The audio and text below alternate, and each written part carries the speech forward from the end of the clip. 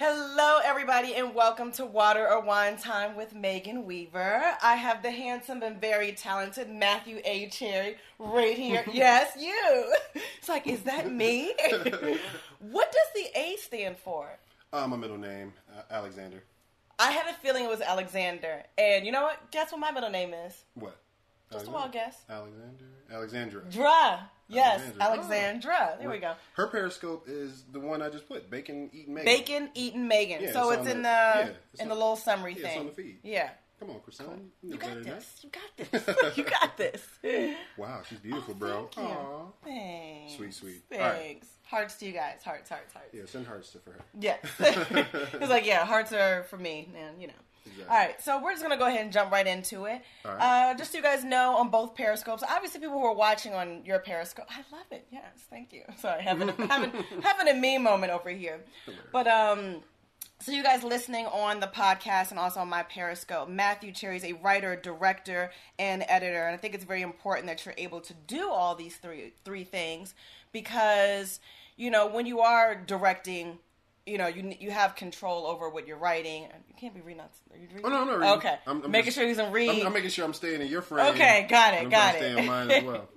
Cool. So you guys know there's a series called Almost 30 that is his baby. I want to say that's your baby because you wrote it and you directed it. That's your project. It's a baby. And you have, it's your baby, right? Mm-hmm. You've done music videos with Michelle Williams, Mary, Foreign Exchange. You started a vlog recently, I want to say. Yeah, pretty recent. Daily vlog. And a daily vlog. Hey, Tiff.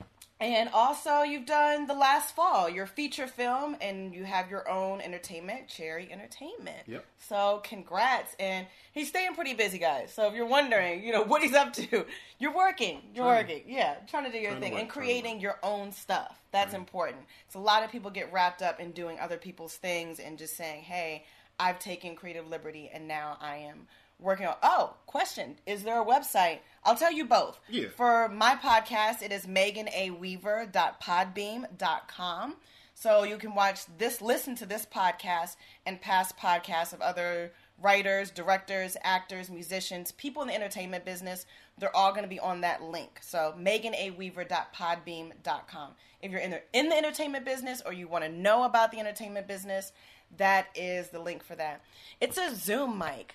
Okay, I don't know too much about the mics. That's not my thing. It's a good mic. You can shoot a movie on that. Yeah, and I think that's why, because my fiance has, you know, this is his mic. Yep. I can't take responsibility for this microphone. So thanks, babe, because he'll be hearing this later on when he's syncing this up. Yep.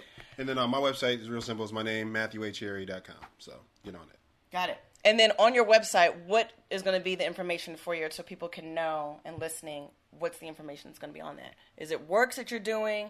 Or... Yeah, it's just a link to, you know, all the stuff I've done, you know, contact info, all that. So, yeah. Got it. And then let's talk about Almost 30. Okay. What is the concept and what made you decide to create Almost 30 and then the story behind that?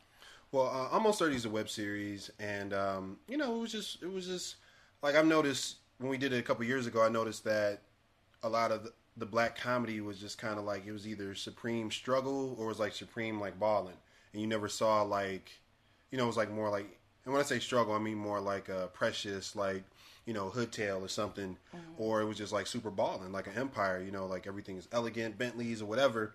And, you know, our experience in LA wasn't like that. You know, I was really cool with my boy Mike Moss, Ricky Smith, Sherry L. McKinney. And, you know, we all just have, like, crazy stories about just being in L.A. and just, like, trying to sneak into a party, showing up to the club and not being able to get inside because there's a list and, you know, you don't know the bouncer. You may know the people inside, but if you're not cool with the bouncer, they ain't going to, like, you know, let you in or whatever. And so it really just kind of was born from just kind of documenting the daily L.A. struggle, like, but not like the, you know, like, destitute struggle, but just kind of more like, okay, you know, I'm young, I'm in LA, and I'm trying to make it. So, you know, you got a whack car, you know, you're going out on a date, and you telling the girl to meet you there because you don't want her to see what your whack car look like. You know what I'm saying? Like all these kind of stories. So that's kind of where it's born from. And it seems like it's taking obviously it's taking the comedic approach from it too. Oh yeah, for sure. So obviously when you're in these situations, you know, you don't want people to feel, you know, where that came from. Yeah. Right. You know, like, oh my gosh, like my life sucks. Right. It's like twisting it around and saying like, okay, let me look at this from a comedic point of view or a funny side. So yeah. So where did the title Almost 30 come from? No, just I think 30 is like a. I think 30 years old is like kind of like we our tagline for the show is 30 is the new midlife crisis. So when you're living in a city like LA or New York, where it's kind of more entertainment industry based, like once you hit your 30s, it's like in your 20s it's all about your potential. Like, oh, okay, I'm still struggling, but I still got time. Once you hit 30, it's like, all right, like brother, you 30, you knocking on 40 now. You got to start kind of getting it together. And so, yeah, Almost 30 was just that. It just kind of speaks to approaching, like this level of responsibility, like kind of encroaching upon you and just like trying to hurry up and get it together so that you can, prosper. So that's, and you can see it on YouTube. It's on my YouTube channel, youtube.com/Cherry Entertainment, or just go on YouTube and search Almost 30. It'll come right up. We got 5 episodes in right now, still waiting to try to figure out the schedule to do the rest of them. Got it. And that's also have some people from Paris or from France. I'm not sure what part of France, but they're watching. And that's something that everybody, I feel like, can... bonjour from France. Sweet. And what is it possible to say? Oh, bonjour. There we go. Bonjour la France. Hopefully I said that right. So that's the Almost 30 is relevant to anyone, not just in LA, not just in the States, but it's worldwide, These are real life situations where people can relate and it's not limited. So for you guys watching in France or wherever you're watching or listening to this, it's relevant to you. And these are it's interesting. You can watch it on YouTube. Yep. It's available for you. It is. Now, Cherry Entertainment. When did you create Cherry Entertainment and decide to say, hey, I want to brand myself, it was just kind of more like, basically when I had to get a YouTube channel, like I thought it was a cool name. It was available. And, just kind of went with it. But it was like back in 2008, I think was when I got my YouTube channel. So, yeah. Been, and it's not like super official or anything like that. It's not like I have employees like that or I own like crazy equipment, but definitely try to get it going. Yeah, and I think it's important, like you said, it was available. So now that you did lock it in, because let's say, for example,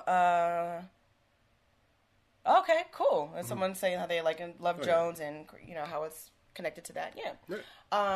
Yeah, but it's important for you to do that because let's say down the road or when you do start to have an empire and you're building it and you're like, dang, I wish I got Cherry Entertainment. Right. But now it's available. So lock it in. That's for you guys listening too. Yeah, lock it in now. When you're creating that YouTube channel, when you're making your brand, find that name, lock it in. Yeah.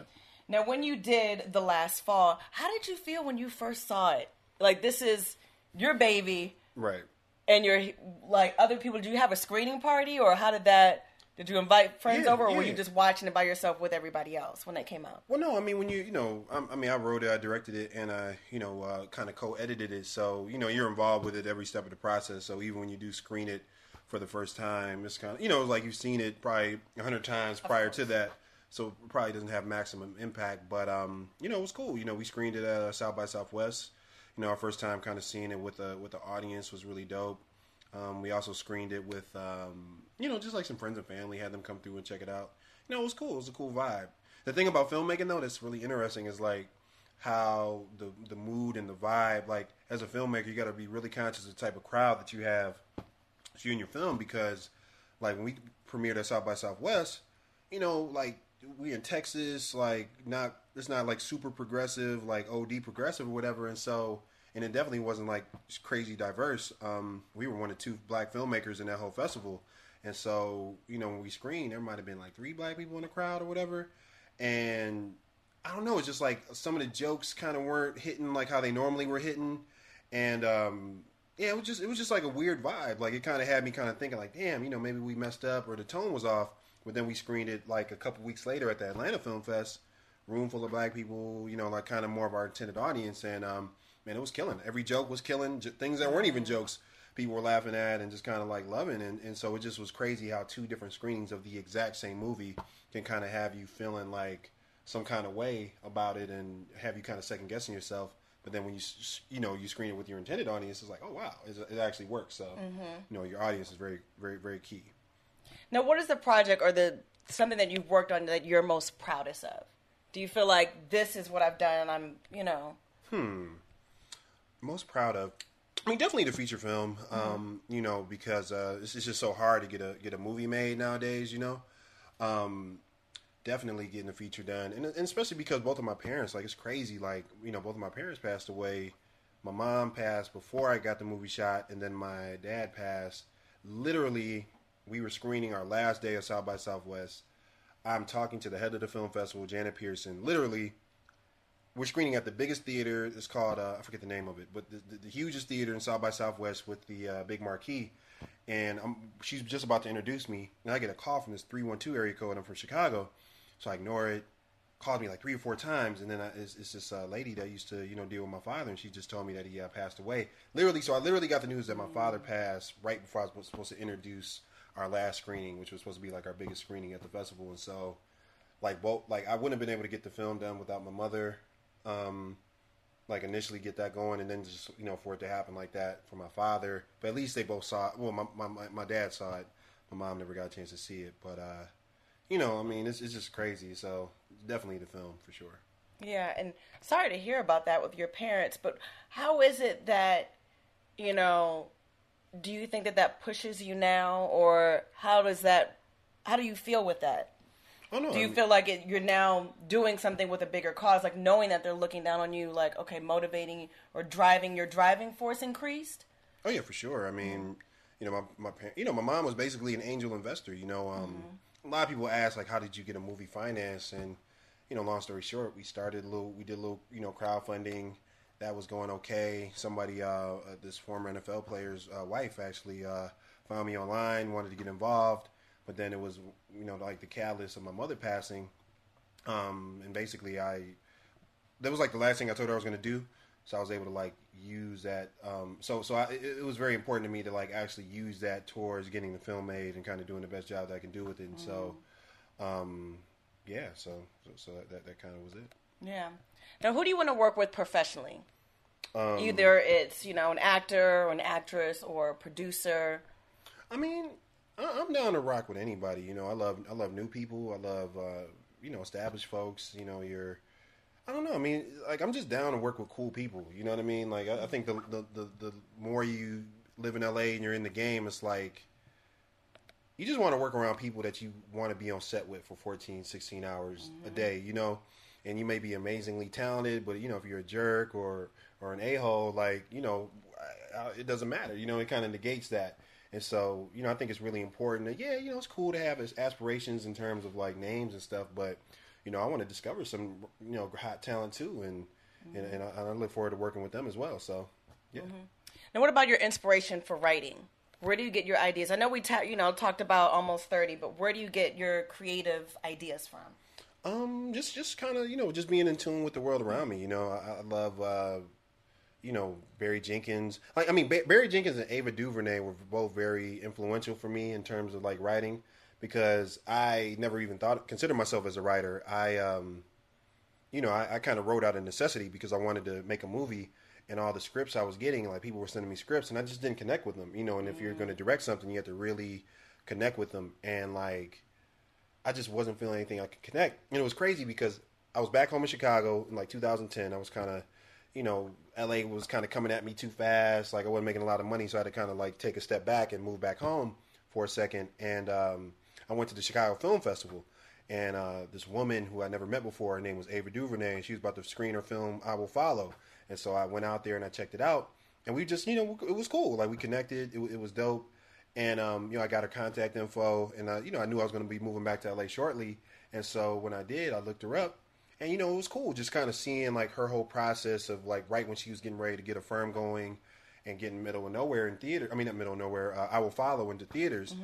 And so I kind of helped her with the social media because I was always kind of savvy with, like, Twitter and, like, Instagram and stuff. And I was with her her opening day of her movie opening up. And so it was just so very inspiring being with somebody and just seeing kind of, like, that process from film festival to actual, like, an official release. And, she shot her movie with a, low amount of money. I mean, she said it before in interviews, like $50,000 of her own money that she saved up. And it was just like, through that, it was like, wow, okay, this actually can be done for real. And then back when I was in Chicago, I saw this movie called Medicine for Melancholy by Barry Jenkins, which I think is on Netflix now. So check that out if you can. Medicine for Melancholy, or just look up Barry Jenkins. But it was a very simple film. 2 people fall in love in a day in San Francisco. Super simple concept. and I just loved that movie. Like, it was prior to that movie, I wasn't really into indie film and all that stuff. Like, I was an athlete growing up, you know what I'm saying? Like, I watched commercial movies like Batman and all this other stuff like everybody else. And so, like, that was my first time actually seeing a movie. I was like, wow, this is something that, like, if I had a little bit of money, I could do this too. That was the first time I ever saw a movie, and I was like, that and I Will Follow back to back. I was like, wow, I could tell a simple story like this. And so I was just kind of like trying to figure out the idea. And it was crazy because Ava actually was the one that kind of suggested it. She was like, dude, you used to play in the NFL. Like, why are you like trying to like find some like one location story or something like crazy like that? You should just tell your own story. And I never thought, you know, sometimes you're like in it and you don't really think like your life is interesting enough. But after she said it, I kind of thought about it. I was like, yeah, that might be kind of cool. And so that's kind of how it was inspired. Now, I know you were saying you play NFL and you were into sports. When did it click for you to say, I'm actually want to be in the entertainment business and not go that avenue? Yeah, you're good. Just camera real quick. So keep asking the question though. Okay, yeah. So when did you do that switch? Or when did it like click for you to do entertainment as opposed to sports?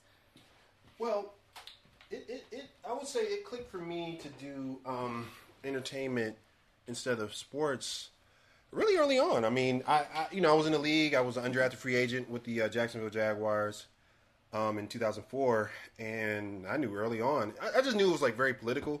Like, it's very much based on like how you come into it. You know, if you're a high draft pick, if you're a low draft pick. Prime example, I was one of 3 rookie receivers on the team in 2004, and one guy was drafted in the first round. His signing bonus was like $10 million. One guy was drafted in the 5th round. His signing bonus was like $250,000. I was an undrafted free agent. I was the highest paid undrafted free agent. My signing bonus was $10,000, which was $6,500 after taxes because I think they took it was $4,500 after taxes because they took 65% out of it. So that was my signing bonus compared to all those cats. And so, you know, when you invest $10 million into somebody, you know, win, lose, or draw, you got to at least like ride it till the wheels fall off. And then somebody like me in my situation, you know, just all the stuff outside of my control had to happen, like somebody getting hurt or, you know, somebody like really messing up. And so, you know, when your life isn't in your own hands in that way, no matter how you perform, you kind of start thinking, okay, I need to get my plan B together. And that's when I studied radio, TV broadcast in college, University of Akron, go Zips. But, you know, it just, my rookie year, I was like, yeah, when I retire, I'm going to move to LA and I'm going to try something in film. I don't know what, but I'm going to move to LA and try to figure it out. So. And what made you move out to LA as opposed to like any other city? I don't know. You know, it's just Hollywood, man. You know, like New York is cool and all, but it's not fully immersed in Hollywood. Like I went to school in Akron, so it's real close to Cleveland. And I used to really like work in a radio station out there. And when I was with the Bengals in 2005, I had some downtime and I came out here for the BET Awards. That was my first time ever being in LA, and I just loved it. It was palm trees, production everywhere, sets everywhere. I was like, yeah, this is where I need to be. So it wasn't even a question. Yeah, and I know you were talking a little bit about the other films too that, you know, you were drawn into. What are some of your favorite films and favorite TV shows? Well, my favorite independent film prior to seeing like Medicine of Melancholy and you know, and Ava's movie, even before knowing what indie film was, Had Plenty. Had Plenty is the most random movie you probably ever hear somebody say, but Had Plenty changed my life. Like, that movie was so bomb to me. Like, I wasn't really familiar with indie film, but I saw that it felt like it was kind of probably low budget, but it was a dope story to me. Like, I really loved how this dude kind of pulled it all together. I actually worked with Robin Lee, which is crazy. You know what I'm saying? Like, I remember being in high school watching that movie, and to work with her, you know, however many years later was crazy. But I Had Plenty, definitely in terms of like indie movies. Love 40, baby. Hill Harper, I see you. And then if I were to say TV shows, I mean all the classics, you know. I mean Fresh Prince, Martin, A Different World. I don't think we can say Cosby Show anymore right now, so we just gonna say A Different World. That'll cover. I mean, if Cosby it still is a good show, regardless on his stuff that he's done, his personal character. I mean, at the end of the day, it's still a good show. Yeah, it is. But you know, we're not gonna say that one though, for safety reasons. But for safety reasons. But you know, I mean, Living Single. I mean, all the black shows, Girlfriends, which I had the honor of being a set PA on. So yeah, it was all the black classics. You know, I love them. Amen. 227. Good Times, all the classics. Oh, and something just triggered too. Now you've done music videos too. Yeah. And how did you get into that? Oh man, my music video story is crazy. So I'll try to make it short as I can. So I was a set PA on Girlfriend. I'm sorry, on Heroes. Mm-hmm. And so Heroes was a huge show. You know, man, probably like $5 or $6 million per episode, and it was crazy. So, you know, I noticed that we'd work crazy long hours, like 14 to 16-hour days every day. But we didn't work on weekends, and I noticed that we had equipment kind of laying around on the weekends. And I was like, and I was cool. I was a set PA. I was cool with all the people on the set, like all the grips and the electricians and everything. And so I knew I kind of want to start getting into directing. And so I just went up to him straight up. I was like, yo, I know we don't shoot on weekends. We literally have millions of dollars worth of equipment just chilling here. Like, if I was able to set up a shoot, would y'all mind if I, like, borrowed a light or two as long as I put it back? And a lot of them were like, well, you know, yeah, as long as but if you get caught, it wasn't me, whatever. So now I had access to equipment. And I think that's the thing where film school is great, because if you do go to film school, you do have access to equipment. And so me not going to film school, I didn't have that access, nor did I have the money to buy my own. So I needed to find equipment. So now I had my equipment locked in. I used MySpace. I used social media. I was always using social media. Like, I got on MySpace, and what I did was like I said, I worked in radio in Akron. Mm-hmm. And so I was very familiar with, like, Billboard and how all the charts worked. And so I knew every week the new charts would come out, and they would say what the new songs and the new artists were. And what I did was I studied the charts. I was like, okay, every week, urban art, like R&B, like that was kind of more my vibe. And I studied the charts, and I saw who was charting, who had new songs, and then I would go on YouTube and be like, okay, who charted, who doesn't have a video on YouTube right now? The ones that didn't, I made a mental note, listened to their song 1,000 times, and I wrote a treatment for their song, kind of on spec, like with no connection to them or anything. Wrote a treatment, and then I would get on MySpace, try to find whatever page I felt like was the closest one to them, because this was back in like 08, 09, so this was before verified accounts on Twitter. You know, who the hell was running what pages? Mm-hmm. And so I just like would blindly just send these messages to like all these different artists after I wrote a treatment for them. And I'd be like, yo, I know you don't know me from a can of paint, but, you know, I'm an aspiring filmmaker and music video director. I heard your song. I think it's incredible. This is a concept for it. If you can get to LA, it won't cost you anything. And, you know, it'll be awesome if you could, you know, if we can collab on this thing. And so what happened was they, you know, I probably did 100 treatments. 100 people, like, ignored me. No response. But I just kept at it. You know, I was determined to try to figure something out to get that first credit. And so literally probably the 100 and, like, I think it was 107 or 108th treatment that I wrote. This artist reached out to me. Her name was Terry Dexter, who I think you guys may have heard or been familiar with back in the day. She kind of responded, and she was cool, and she was down, and, you know, months were kind of going by. I could tell she was a little hesitant to kind of work with somebody new. Mm-hmm. And so I was like, yo, you know, the season's about to wrap up. We got to figure it out. And so she took a chance. We shot it. You know, it came out cool. I'll never forget this. The very first video I did, I put a Matthew Cherry film on it. I don't know why I just put that on there, because, like, I'd see some directors doing that and saying, like, directed by, but I always wanted to make sure that all my things came across like short films. And so I just branded it a Matthew A. Cherry film, my very first video. And so from that video, I you know, it came out, it was cool. And then I did it again, but this time instead of saying I'm an aspiring music video director, now this is something that I shot. And so it just kind of helped me a little bit more. And then I ended up connecting with Kindred the Family Soul kind of like shortly thereafter. And they were just super cool, worked their own social media, you know, which was rare back then. And, you know, they were kind of like upset, not upset, but just they had like a situation going with their label where they didn't shoot a video for them. And so, you know, reached out to them on MySpace, and they were down, and we shot that video. And then they ended up kind of connecting me with just all kind of artists like Jasmine Sullivan, Anthony Hamilton, Marsha Ambrosius. Like, they were super cool. Like, they definitely connected me. And because they're all part of that whole Philly kind of Jill Scott, like kind of music soul child vibe, and they had all the connects. And so they definitely put me on. That's how I was able to work with Jasmine Sullivan. Wow. Yeah. That's beautiful. So do you feel like, you know, you're more connected to doing music videos or a feature film or a series? I mean, I want to do it all, you know. I mean, right now I'm trying to really get into TV, so that's what I'm focusing on right this second. But I always want to do videos, you know. I love putting visuals to music. You know, music is so, especially R&B, is so about love and relationships and just, you know, just life, you know. And I love putting visuals to songs, and so I always want to do that.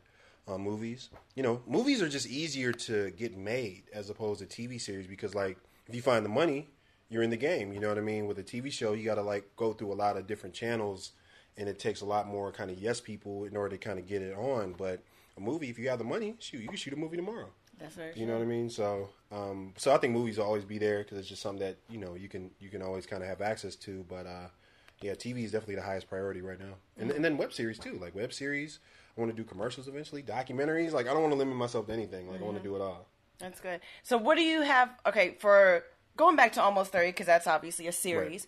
Right. Is there an end goal? Do you have aiming for having it as a TV series, or are you good having it as a web series? I mean, I think whatever happens, happens. You know what I mean? I would love for it to go further, but, I'm very content with it being online.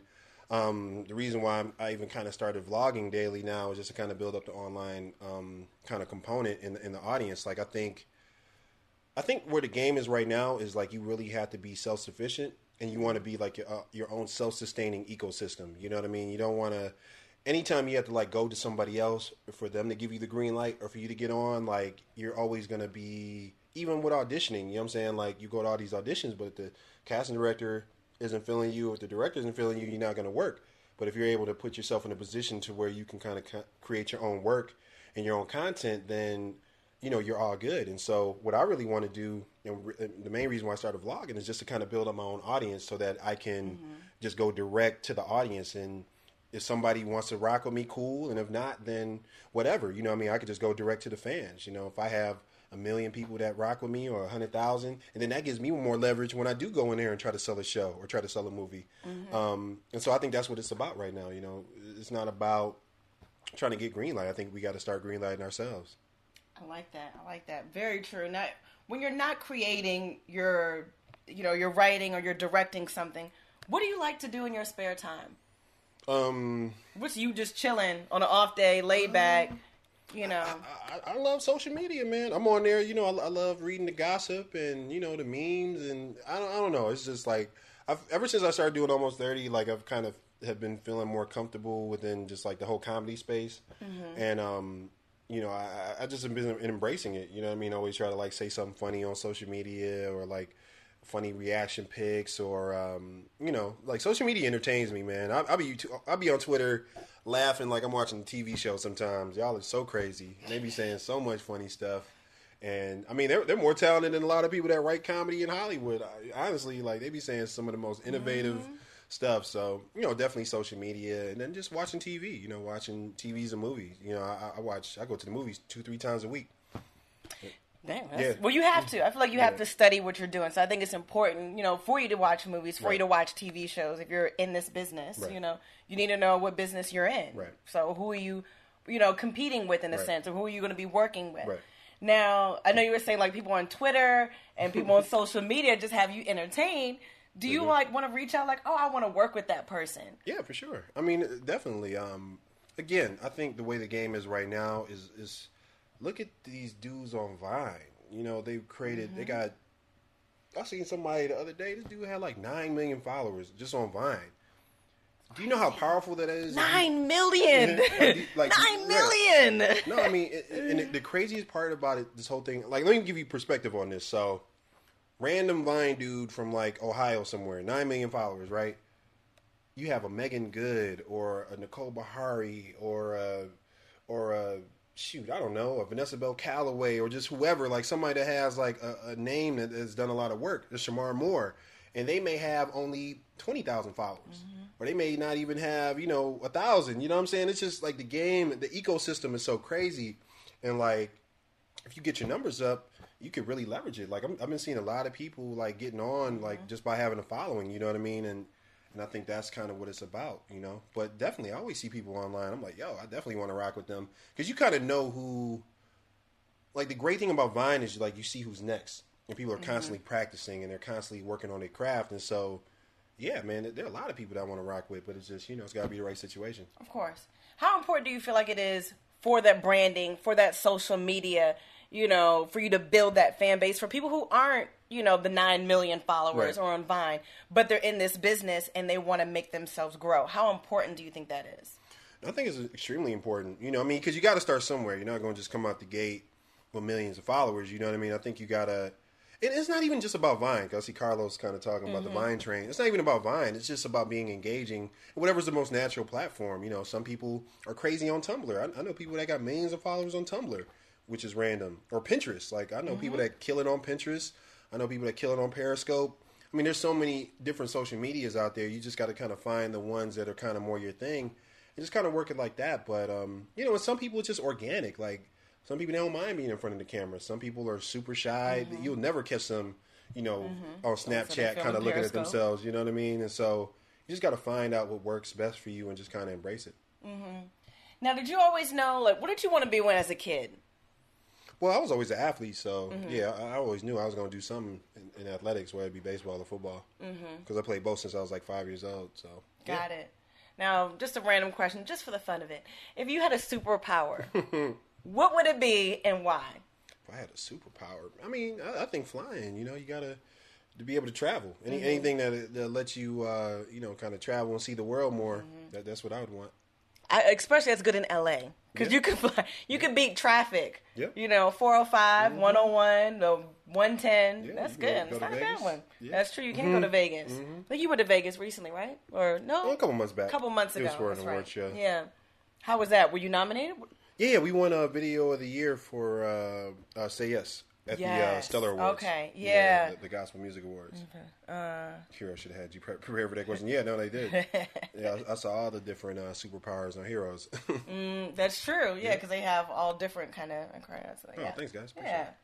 So how was that? I know, you know, as a PA, it's a different, you know, aspect than you having directing Right. and writing and producing, but you're working on these different types of shows, like big shows. Right.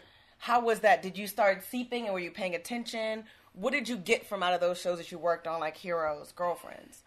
Well, here's the thing. So let me take a couple steps back. Yeah. So when I first, like I said, I was playing ball. I was in NFL, and I knew I wanted to work in LA, but I had no connects. I literally knew nobody in LA. I had minus zero connects. I met somebody. They connected me with somebody else who they knew was like working in production in LA, and they were like, "Yo, I went through this program. It's called Streetlights. They train you. And they help get you your first couple jobs as a production assistant." I was like, "Oh shit! Like, I don't know anybody. This is perfect." And so she was gracious enough to like kind of refer me. And the name of the company is Streetlights. So the URL is streetlights.org. And basically, it was just like this is this nonprofit organization that was started around the time of the LA riots. And this woman just worked in production, and she just noticed that there were no production assistants of color really on these sets. It was always just like super white, super male, barely no women, barely no minorities. And so she just kind of had this idea to start this company to kind of help increase diversity behind the scenes in the commercial world. And so she like connected with like Procter and Gamble and all these different companies, and they created this thing called the CDI initiative, and it stands for the Commercial Diversity Initiative. And so every commercial that these major corporations do, they're required to hire at least one either woman or minority production assistant on their sets. And then they hire the PAs from the nonprofit Streetlights. And so it's like this is like this like filtration system. And so they train them, they teach you like the lingo, how to get around. This was before like iPhones and stuff, so we were like looking at the Thomas Guide, trying to figure out the maps, MapQuest.com. We were trying to figure it out. But no, so that was cool, and so that's how I got my in as a PA. And so commercials were cool, but it was very like, you know, I don't know. You just never know where the money's gonna come in. Like you'll be Monday, you have nothing booked, and then you might get like 8 jobs. You know what I'm saying? Or you may not get any at all. And so I was like, this commercial stuff is cool, pays well, but I got to get out of this. I need a consistent check. I need to know every Friday how much I'm gonna have to work with so I can plan my life. And so I got into commercials. I mean, into a TV.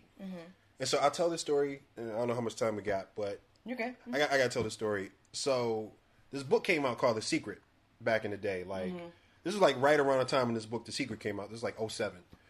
And I don't know, for some reason, you know, sometimes you're new to a city, like you just Everybody like knows The Secret. Yeah, you just like looking for something to believe in. And so in the Secret, it talked about you got to like manifest it yourself. If you want $1 million, write a check out to yourself, put it in your pocket or whatever. You know what I mean? You got to like act like it's real. And so I got this book. I forget the name of the book, but it was like a book of all the production companies in LA. And so it had like Shonda Rhimes' address in there for ABC, and a number to a production studio, whatever. I forget the name of this book, but they still have it. They do it every year, but it's just a book that has literally every production company in LA listed. And so I got this book. I dropped like $50. I probably had $60 on me. I put 50 towards this book, and I was like, who are all the black showrunners? I did my research. Black Enterprise recently came out with an article. They listed everybody. It was like Ali Leroy, because he had everybody hates Chris. There was Shonda Rhimes. There was Mara Brock Akil. And there was maybe one other person. And it was like literally like 4 people. And so I was like, okay, I'm going to write all 4 of these people. And I'm going to just do a shot in the dark. I'm going to write a letter, a passion letter. You know, I'm a former NFL player. I'm out here trying to figure it out. You know what I mean? Like, I've been working in commercials, but I really would love to work on the show. Just went all in. I wrote all 3 or 4 of these showrunners. And I just kind of sat back and, you know, continued doing my thing and just kind of, you know, was kind of waiting to get on. And so I didn't think anything was going to come from it. So I'm working on a commercial, right? This is the most random, like, thing that probably has ever happened to me. So working on a commercial on this Nike job. I get a call. She's like, hey, is this Matthew Cherry? I'm like, yeah, this is me. He's like, got your number from somebody. Have you ever heard of this show called Girlfriends? I'm like, hell yeah, I heard about Girlfriends. In my mind, I'm like, hell yeah, I heard about Girlfriends. Like, but you kept it calm. Yeah. I used to watch that show. And she was like, yeah, well, you know, we got your information from somebody, and we're about to start hiring some new set PAs, and we wanted to bring you in an interview. And I'm like, oh, damn, that's crazy. That's so random. I'm like, who referred me? He's like, I don't remember who. I don't remember who referred you, but, you know, if you want to come in, you know, let me know. Like, all right, cool, yeah. So I'm like, I hang up the phone, I'm like, that's so random, like, and it was like months later, so I forgot all about it. Like, that's so crazy. And so I go in for the interview, and I'm like, you know, and I'm there like, y'all don't understand how much I wanted this job, yo. Y'all have no idea. I've never wanted anything more in my entire life. This is my first time actually being on like a set and everything, and so what I did was like, I'm just on a lot, like just geeking out. I'm like, this is great. This is like where they make. Like, I'm here. This is where they like make the Cosby Show. This is where they made A Different World, Third Rock from the Sun. Like, you walk on the CBS Radford lot, they have the plaques of all the shows that used to film there. The Bernie Mac show, Steve Harvey show, all these just incredible shows that filmed here over the years. Yeah, Mike and Molly and a couple other like shows that were shooting there. So I'm just on the set for my interview, like, holy crap. Like, I took the longest way possible. I'm looking at all the sound stages. It's like, I want to see everything. I want to see everything. So I'm just like, no, this job is mine. I got to get it. I don't care. Whatever I got to do, I'm going to do it. So I'm in there. I'm on best behavior, interviewing, connecting with them, you know what I'm saying? And it was cool. They had a super low-ass couch. I'm super tall. My knees are, like, over my head and stuff. But, you know, it was cool. And so when the interview was over with, like I said, y'all, I really wanted this job. And so before I went on the interview, I bought these like, thank you cards. And so I had the thank you card, and I wrote it out right after the interview. So I wrote them out like on the side of the production company, production office. And so I'm writing these 3 thank you cards, and I'm trying to figure out whose car is who. And so after I interviewed, I dropped the thank you card on their windshield, just like thanking them for the opportunity to interview and everything. Because like I said, I wanted to stand out. It was mine. I had to have it, and I ended up getting it. But while I was interviewing, I asked them. I was like, "Yo, who referred me?" Nobody knew. To this day, I have no idea who referred me to this job.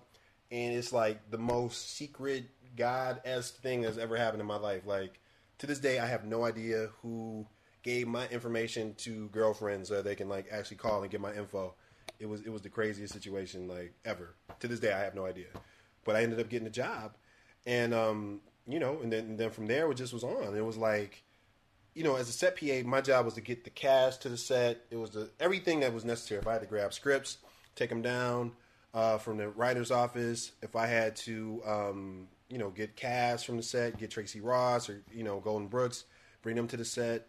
And it was just dope because, like, you have Debbie Allen coming to direct, Millicent Shelton, Celine McKeel, Mara Brock Akil, you know what I'm saying? You're dealing with veterans. And the craziest and dopest part about Girlfriends was that they had 2 sound stages side by side. Girlfriends was on stage 20, The Game was on stage 19. And so, you know, we would be working on both shows a lot of times. Like, Girlfriends would they would shoot for 2 weeks and be 1 week off. And then The Game would, like, kind of delay, and then they would shoot for 2 weeks and be 1 week off. And so when The Game was down, the Girlfriends PA would go and work on The Game. And then when The Game was down, the Game PA would come and work on Girlfriends. So it was just dope. And then, you know, just seeing all these incredible, just black talent that you grew up watching on TV. And like I said, Debbie Allen's and whatnot. Then I went to work on Heroes when Girlfriends got canceled, and to see like 3 African American directors directing during the season that I worked, Anthony Hemingway, Eric Landeville, and Seth Mann, I was like, yo, this is crazy. I didn't even know brothers. Like, I got Girlfriends. I'm like, this is a black show. Of course, they're gonna have black directors. But I was like, Heroes. This shit is like VFX. It's like sci-fi. No way they letting brothers direct on this. And they had 3 brothers directing, and so it was from that point I was like, yeah, I think I want to get into directing. So. Sorry for the long answer, no, but that was actually the first time I told that story in a minute. Yeah. I remember the whole secret thing. That was crazy. No, I think it's good because a lot of people, it's good to know different ways that people get into the business. Right. Or different experiences that they have, because obviously your experience and how you got there is completely different than the next PA that you work with. Right. You know, and opportunities when you present itself in this business, I always tell people it's not 1 + 1 = 2. Right. It's like 1 + 1 = 8 for you, and then 1 + 1 = 10 for me, and then 1 + 1 = lamb. And you're like, what lamb? Yeah, exactly, because it's completely, you never know how things happen, you know, or how things are lined up for you. And someone said it earlier, and I believe it too. I really think that it's God, it's a blessing, and that He manifested it, and that's how it happened. So I think it's a great story, and I hate to wrap this up because I feel like, but hopefully we've gotten a lot. Oh yeah, no, I think we got a lot of information for people. So you know, definitely, where can people find you outside of Periscope and here? Where is your social media, your Instagram, your Twitter, your Facebook, your website? Let's go back and hash that out. You know, everything is Matthew A. Cherry. Put Matthew A. Cherry. Check that out. YouTube is Cherry Entertainment. I'm vlogging every day. I started a daily vlog. It's kind of like a reality show kind of thing in a way. If y'all can see, this is one of my cameras right here I had set up. I actually filmed. So you can see a part of this interview in tomorrow's vlog. It'll be showing what happened yesterday, but tomorrow, if that's not confusing enough for you. Yeah, exactly. So definitely, you know, Matthew A. Cherry on all of them. The website is MatthewACherry.com. Cool. That's how y'all can get at me. So for mine, just so you guys know, obviously, or if you're on Periscope, it's Bacon Eatin' Megan, and that's my Twitter as well. If you want to hear the how I got that name, I'm going to have you listen to past podcasts because I do say it a couple of times. So I'm going to get you guys to listen to it. Panama. Hey, yes. Panama. Somebody saying what's up from Panama. And someone else said #Chi-Town, so I guess someone from Chi-Town. There we go. Sweet. So for Periscope, or for the podcast, it is meganaweaver.podbean.com. My Instagram is Megan, Megan, the letter A, Weaver. And Twitter, I already said that. And I have a Facebook fan page because I'm also an actress and I'm in this business as well. So I'm helping. Somebody said on the feed that they saw you at an audition or something. Oh, okay. Yeah, I was like, I didn't know they were talking to somebody else, but yes, okay. Maybe that was an audition Friday. Oh, yeah. Maybe. So I got to stay out there, too, staying busy. Got to. So was that Tiffany? Maybe it was Tiffany. I don't know if Tiffany said it. Somebody said it, though. Okay. Well, hey. To go back and watch it. You know, hey, Tiffany, or y'all watching, figure out who it is. But hey, girl, you know, keep going, keep pushing, keep doing it. So creating stuff. Hopefully this was informative for you and for those watching on both and listening. Are you on SoundCloud? I'm not on SoundCloud. But, yeah. You should think about that. I guess so. I think of SoundClouds as like for music and stuff, but no. Hey, it's great for podcasts. There we go for podcasts. There we go. So thank you guys for listening and watching, and tell your friends. And this podcast and every podcast comes out every Monday. It's not the same time every Monday, but it will always be on Monday. So Mondays. You can watch this and listen to it. Tell your friends this Monday. So thanks, guys. All right, guys. Bye. Appreciate y'all. Peace.